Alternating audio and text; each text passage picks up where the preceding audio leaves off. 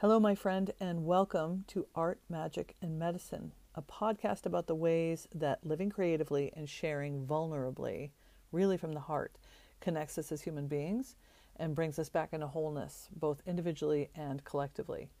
I think that when we make things, we are remaking ourselves, and we are remaking this tender world that we're living in right now. So I welcome you to listen in as I talk to visionary artists and creatives, and we go through navigating the creative process while staying heart-centered, connected, and in community, and what that means, what it looks like. I'm Robin Maybury, and I'm an artist and an energy alchemist, and I love things that are imperfect, unfinished, and full of story. It is an absolute honor to share these conversations with you, and I'm so glad that you're here. Enjoy the episode.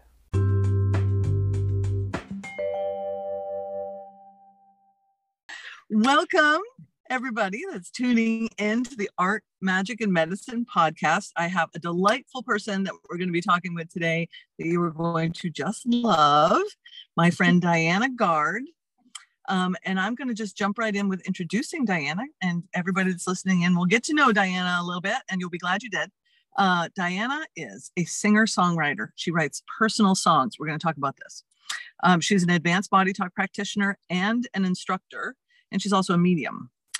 She offers in-person and remote sessions that support personal growth and empowerment through consciousness, intuition, and the understanding that everything is interconnected, which everything is.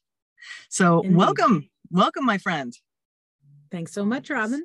So can you tell me what let's just start with what a personal song is. Well, it's been true forever that I write songs for people. Typically it's for a birthday or for a wedding or what have you. And that's motivational. When I was in college, I simply wrote my journals. I just wrote all my angsty feelings, but fully into adulthood, that's what I started doing. And I didn't understand it to be channeling, though for sure my songwriting has always been that. I would think that any songwriter would tell you that stuff comes from somewhere and down in right. Well, right? Yes, that's That's the creative process. It doesn't come from us; it comes through us. Mm-hmm. Right, exactly. So I got that pretty quickly, but when I started significantly writing songs for people, what happened consistently was that first the song would come to me. It'd come to me, I'd be playing some tunes that sounded good to me, and then some words would start coming, and they were words that made no sense to me. They were just things like, as I walk through the woods and I fall in the snow and my knee is scraped, there's these things, these description of scenes that have nothing to do with me, and I don't get it. So I write the thing, I sing it for the person, and they burst into tears. Wow. Always. I mean, consistently. So I started realizing, I'm channeling them. I'm actually telling their story, and their bursting into tears is the experience of being heard, right? Mm-hmm. Being known is another term for that, I think. And I will say that is what I do as a healer. And I think, again, most of us who are healers would say what we're doing is showing people who they are. We're just singing back to them what's true. And that produces tears when you hear that, right? And it produces openness. And so anyway, that's what the personal songs are. So I've been doing it forever. I am now offering it as something I charge for. And I've done it a couple times, so I can do it for people I don't even know. Wow. Because it just comes through, and I have done that a few times now, and the people fall apart. They go, oh my God, thank you so much. So, and then they get to have that song, you know. So you're channeling messages and putting them to music. Yeah.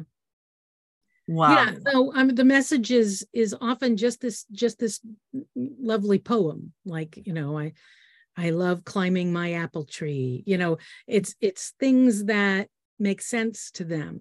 And or it even feels, sometimes I'm doing some mediumship. Sometimes it's their grandfather talking to them, right? And giving them a message. Yes. And of course, when I first started doing this, I was doing it for my friends. So I know how they evolved from that point, and they continue to tell doing me it, which leads me to ask you about your process of, in the last year, you've committed to doing your healing work on a full-time basis, or full-time is a misnomer maybe, but this is your number one commitment, right? That is what I want to be doing. And what is full-time? You know, like, right. We all are doing stuff all the time. So, but you left your, air quotes, full-time, structured, corporate, you were a computer programmer. Yeah. Very left brain. To really embrace your capacities and your gifts. Because a lot of the people that listen to this podcast are also micropreneurs, I like to say. You know, we have our own practices, we have our own businesses. We've had to make, you know, changes, or sometimes, you know, work our healing practice while we're doing other work, just because mortgages do need to be paid and all of that. You know, so there's people in all kinds of levels of experience of balancing our gifts and our calling with making, you know, keeping the lights on. Right. Can you like share a little bit about what this has been like for you to leave the, you know, structured, standard work life and move into the life of a creative and healer? Yeah. I about 15, maybe almost 20 years ago, I got sick. And even before that, I had been doing quite a bit of spiritual practice of various types and sorts. So I was open to that and comfortable with that. When I got sick, I was told by Western medicine that I was in trouble and had to start medicating and completely change my life. And I had this moment after somebody told me that, where I was walking, crying down the street back home, and this light came. It was like those kind of things, you know, like a light, the clouds opened and this light came and landed on me.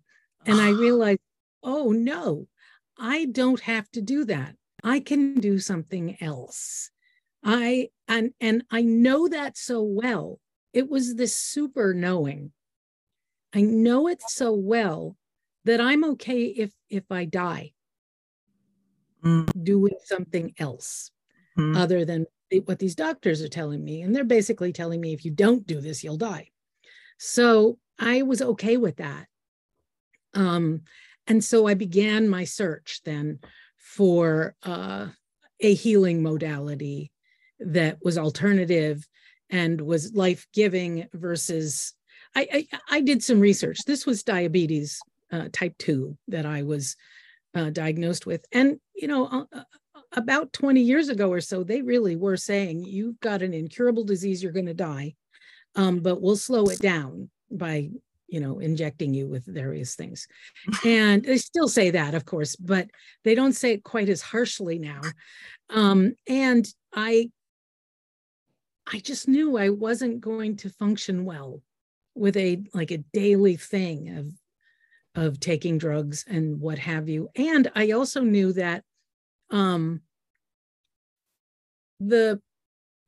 did some research. And if you look on the National Institute of Health, for instance, and you look at the symptoms and the issues that people with diabetes type 2 suffer from, there's no difference between that and the side effects from the stuff they have you take. There's no difference at all. You don't get better. They're not trying to cure you. They're just trying to have you under some kind of, rules. I won't say anything. They're trying to manage. Yeah. And it really doesn't. You still go the same route.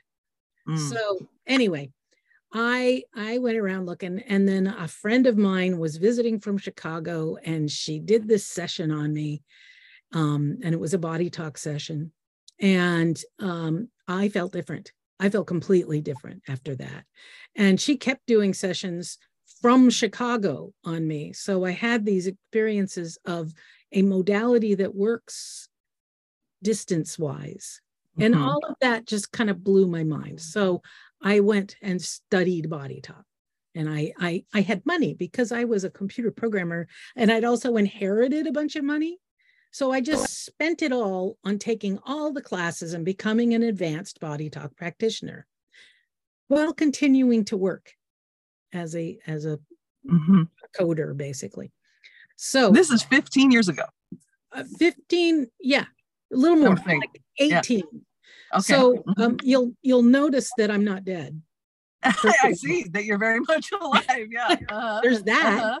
Without taking all the pills and shots. Yeah. I do take care. I mean, I eat well and those kind of things. So that was a shift I had to make. But I was able to make that shift, I'm sure, because I was doing an alternative care that put me into a kind of mindfulness, that things like body talk and other energy work help you with. They get you to a place where you naturally choose healthiness. So on and on. I mean, I have a lot to say about all of that, and I'm talking too much. So basically, through that process, I did start a practice, and I'd see the occasional patient. All right. So I started working on people, and I had to work on like 50 to get my certification. Yeah. All that stuff. So I had to work on people. So I started that, and I got that going, but I continued to work full time at my other job. And throughout that whole long time I was doing the other thing, I knew at some point I was going to want to step away from being a programmer. I love programming. It's very left brain. It's very, you just fix a couple things and then this thing happens. It's magical. Well, that's kind of body talk too, isn't it? I was going to say, the thing about body talk compared to a lot of other, there's a gajillion modalities, right? And including angel Reiki, which is much more esoteric. But the thing about body talk that works for me is my left brain gets occupied. It gets satisfied by this approach where you're sort of systematically going through some stuff and choosing, answering yes or no questions about somebody's body, and moving along, and then outside of that, and eventually completely outside of that, which is where I tend to spend my time now. But early on, in particular, it's a very left brain process. Structured, really, yeah. There's a map. It's a runway. It's a flow chart. Yeah. I mean, your programmer must like that. It's totally programming. It's also musicianship. That's all very similar things. Creative, but there's a structure, and it's short. I'm not writing novels.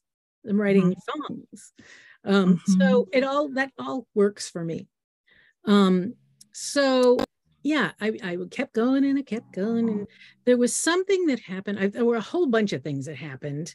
I'm guessing COVID played a role in this, because I was doing a lot more, like I was taking courses again.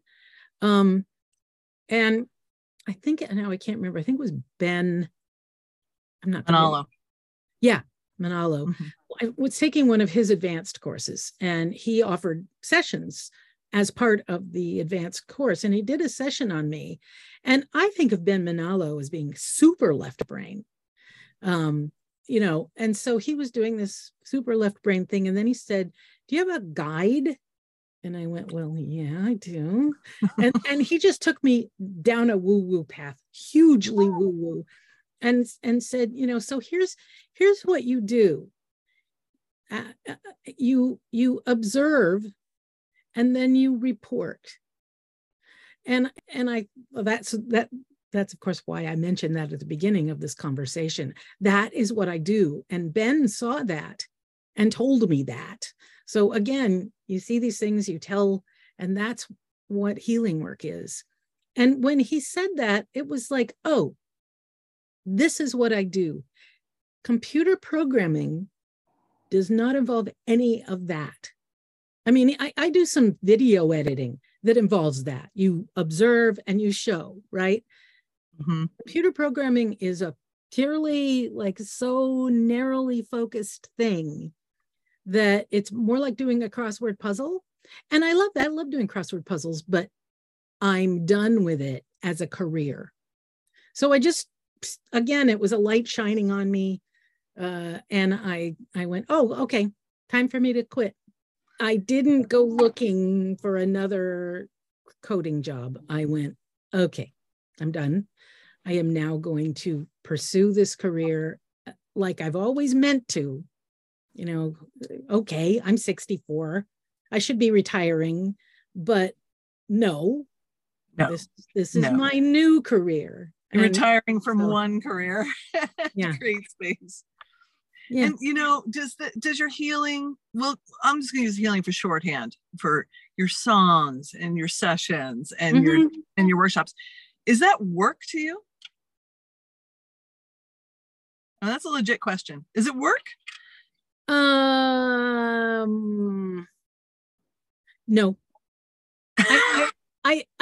I mean, I'm trying to call it work. Why is that? Know, because I feel like I need a Does that make it more important? Yeah. Mm-hmm. Like Americans, we're all the same. Yeah, I know. If I say I can't come to your party because I'm working, somebody will take that as legitimate versus I can't come to your party because I like to keep a space for my clients. Is a little weirder. I'm just really enjoying the empty space in my calendar today, and I'm going to be just not fly. I've been working 90 hours a week for this startup. I wish I could. Oh no, that's great. That's fine. So that's part of the shift. So thank you for bringing that up, because that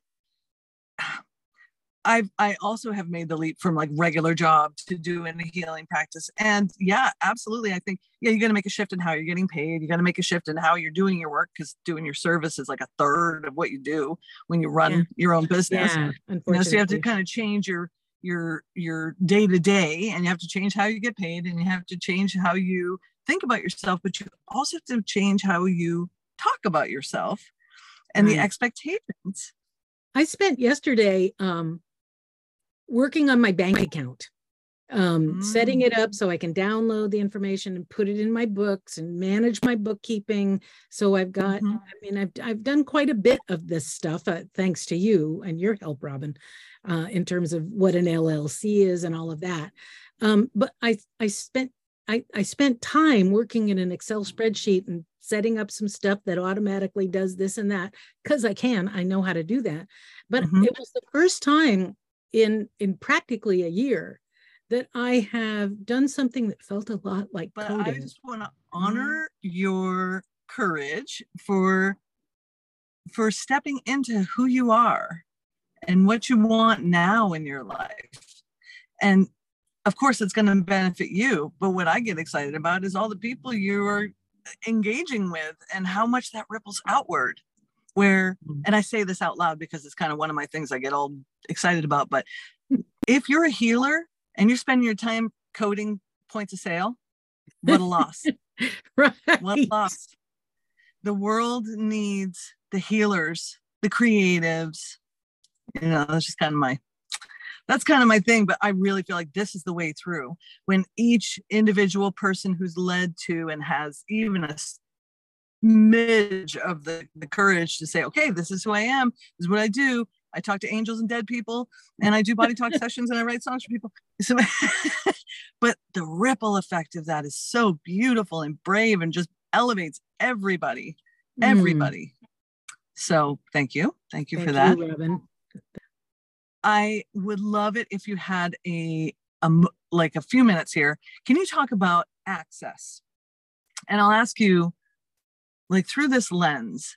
So Body Talk Access is the 1-day introductory class. But what I find interesting with you teaching it is that it is this mashup of left brain structured techniques that just make it really, and I'll let you answer this question, but it's these like set techniques. You know, you do this, this, this, and this, but then it opens the door to all of these shifts and changes and experiences. So can you talk to me about what led you to be an Access instructor and what your experience is with this? Well, let's talk about Access too. What is it? Let's start with that. All right. Yes, it's an introductory course to the Body Talk world, the matrix that is Body Talk. But it is a standalone set of procedures that people can use. And it was developed originally, I believe, in Africa for people, because Body Talk is a worldwide phenomenon. And in Africa, they were teaching it, but nobody could get in. Let's see, how do you describe it? There's all these little villages. And in the little villages, people were coming in and doing Body Talk for people.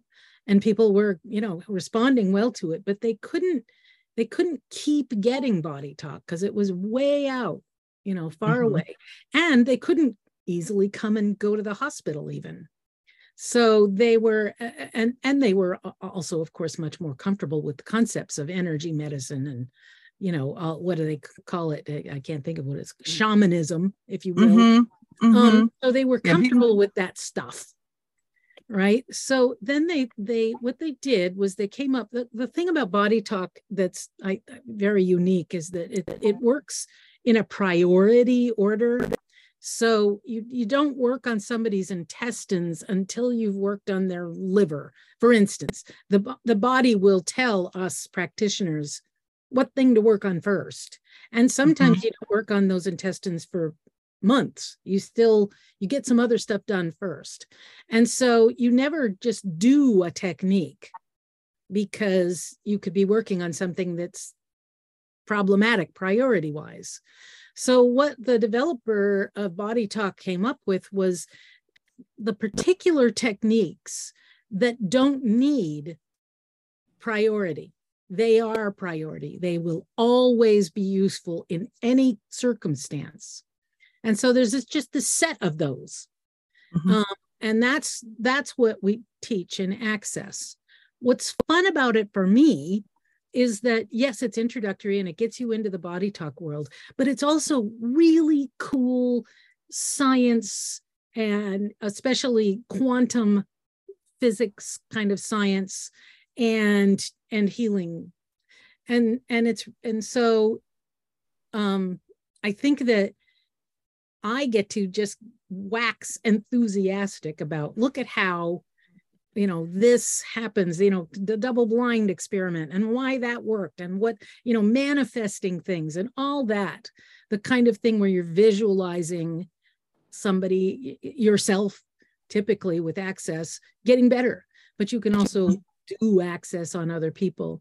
So it isn't that you don't have to go to Body Talk unless you feel so inclined. And it's not about just that world. It's about energy healing and consciousness and how that works.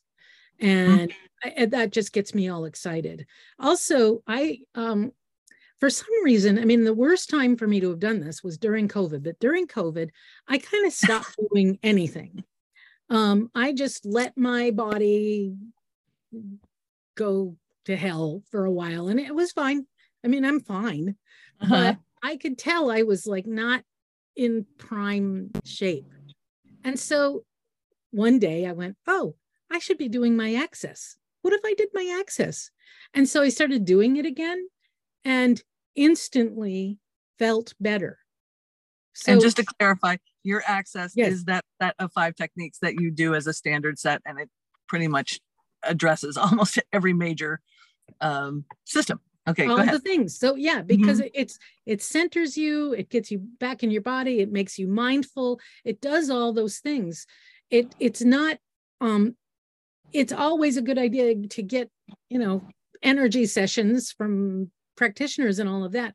But if you're doing access consistently, particularly, it makes a huge difference. You just live in a state of prime balance, if you will. Does that make sense? So when I'm doing it, I notice a difference. And when I'm not, I notice a difference. And that's cool just in and of itself, I think. Yeah, no, it's powerful. I mean, myself, of course, I'm also a long-term body talk practitioner, and it never fails to just stun me how powerful this is. And all really that we're doing is collapsing probability waves. Yes. Through observation. It's like, what? You look at a thing and everything's different? Yes. If you look at the right thing in the right order with the right sort of background behind you of understanding, yes, it changes everything. Poof. Yeah, we're totally in a holodeck. So, yeah. So if you want to shift that holodeck, you got to look your eyes in the right direction. And I want to say also, when you hear somebody say, if you could just do these techniques every day, you'd be fine. It's a 5-minute routine. It's not asking a lot, And I feel like it's fair to say it's not like just doing that 5 minute is going to just fix, the whole fixie, but it will support. So exactly. Even if you've got bigger things going on, doing this 5-minute routine will support you in the bigger things. And if you don't have bigger things, it'll support you from getting into the bigger things, whether that's your body or your life, things just spiraling out of hand. Doing these techniques keeps you at the center point. So your body's like, okay, your body mind is like, all right. And if you're way off, it helps you get back faster. Right. That's been my experience with it. And of course, there's also part of access is an emergency care thing that you get taught, where you can actually resolve very serious, scary. I remembered the Sylvia thing, if you want to plug this in. Wonderful. She cooks, and she was cooking, and she went, "Oh no." And I went into the kitchen, and there was blood spattered. I mean, it was a serious amount of blood. And she cut her finger. But so while I was having her hold it up high, I was doing first aid as well as fast aid. Yeah. Fast aid, first aid. I was doing all the things. And we got a Band-Aid on it. I mean, we got a Band-Aid on it, and she did not look at it till the next day. The next day it was pretty much healed. And it was way more blood than a small little jab, a cutting knife would be. So these stories get told all the time, where you hear a crack and somebody does the fast aid and there's no broken bones, right? It's like, is it a miracle? Yes. I guess what I am hearing is that you have moved into a place where you have devoted yourself to hearing, reflecting, and guiding the people in your life, to be better at hearing themselves. You do it through the personal songs, you do it through the sessions, which are reflective. You do it through instructing, because then you're bringing people into circumstances where they can just look at other systems in their self. And everyone you encounter gets to see themselves. Yeah. And I didn't really even think of it as something where you teach yourself how to listen to yourself. I think that I feel like it's such a dramatic experience to have somebody see you that that's enough. But I think you're right that when you have that experience, it's like, oh, I want to keep having that. So you can give it to yourself. So I want everyone to know that I will put in the show notes, Diana is teaching this access class in April on Earth Day in Seattle. So I will put that in the show notes so that you can come and learn all this awesome stuff and quantum healing and consciousness and techniques that you can use everywhere. And then if people are desperate, which they will be, to get a healing session with you and or a personal song, where do they find you? My website is sacredapproach.com. Of course it is. You have a sacred approach. I try to. Okay. Is there anything else you'd like to share before we gracefully say goodbye? I think I just want to say, do it. Be sure to do it. Which part? All the things you feel to do. Okay. When your guides call you and say, it's time. Yep. Walk through that fear door. The big one that says, don't go this way. And there's a big red flag. That's your door. Walk through it. It's so true. That's totally the door. That is, wait a minute. There's another door over there. It looks much nicer. Nope, that's not the door. Nope. But this one says big scary. That's the door. That's the one. Oh, that is awesome. Well, my beautiful friend, you have filled my heart, as you always do. I really, really appreciate you sharing yourself with me and with our crowd. And I know I will be there on April 22nd at the Mind Body Sanctuary in Seattle. And hopefully some of our folks will be there too. Thank you so much for joining me for this episode of Art, Magic, and Medicine. I hope that it helped you feel creative and connected and energized and ready to be who you are in the world in a way that only you can be. To keep in touch, be sure to follow the show, especially on iTunes. And I invite you to join my email list at robinmayberry.com, where I'll let you know about upcoming episodes and events and occasionally brilliant essays coming out to you as well. So looking forward to hearing from you soon. Thank you so much for being here.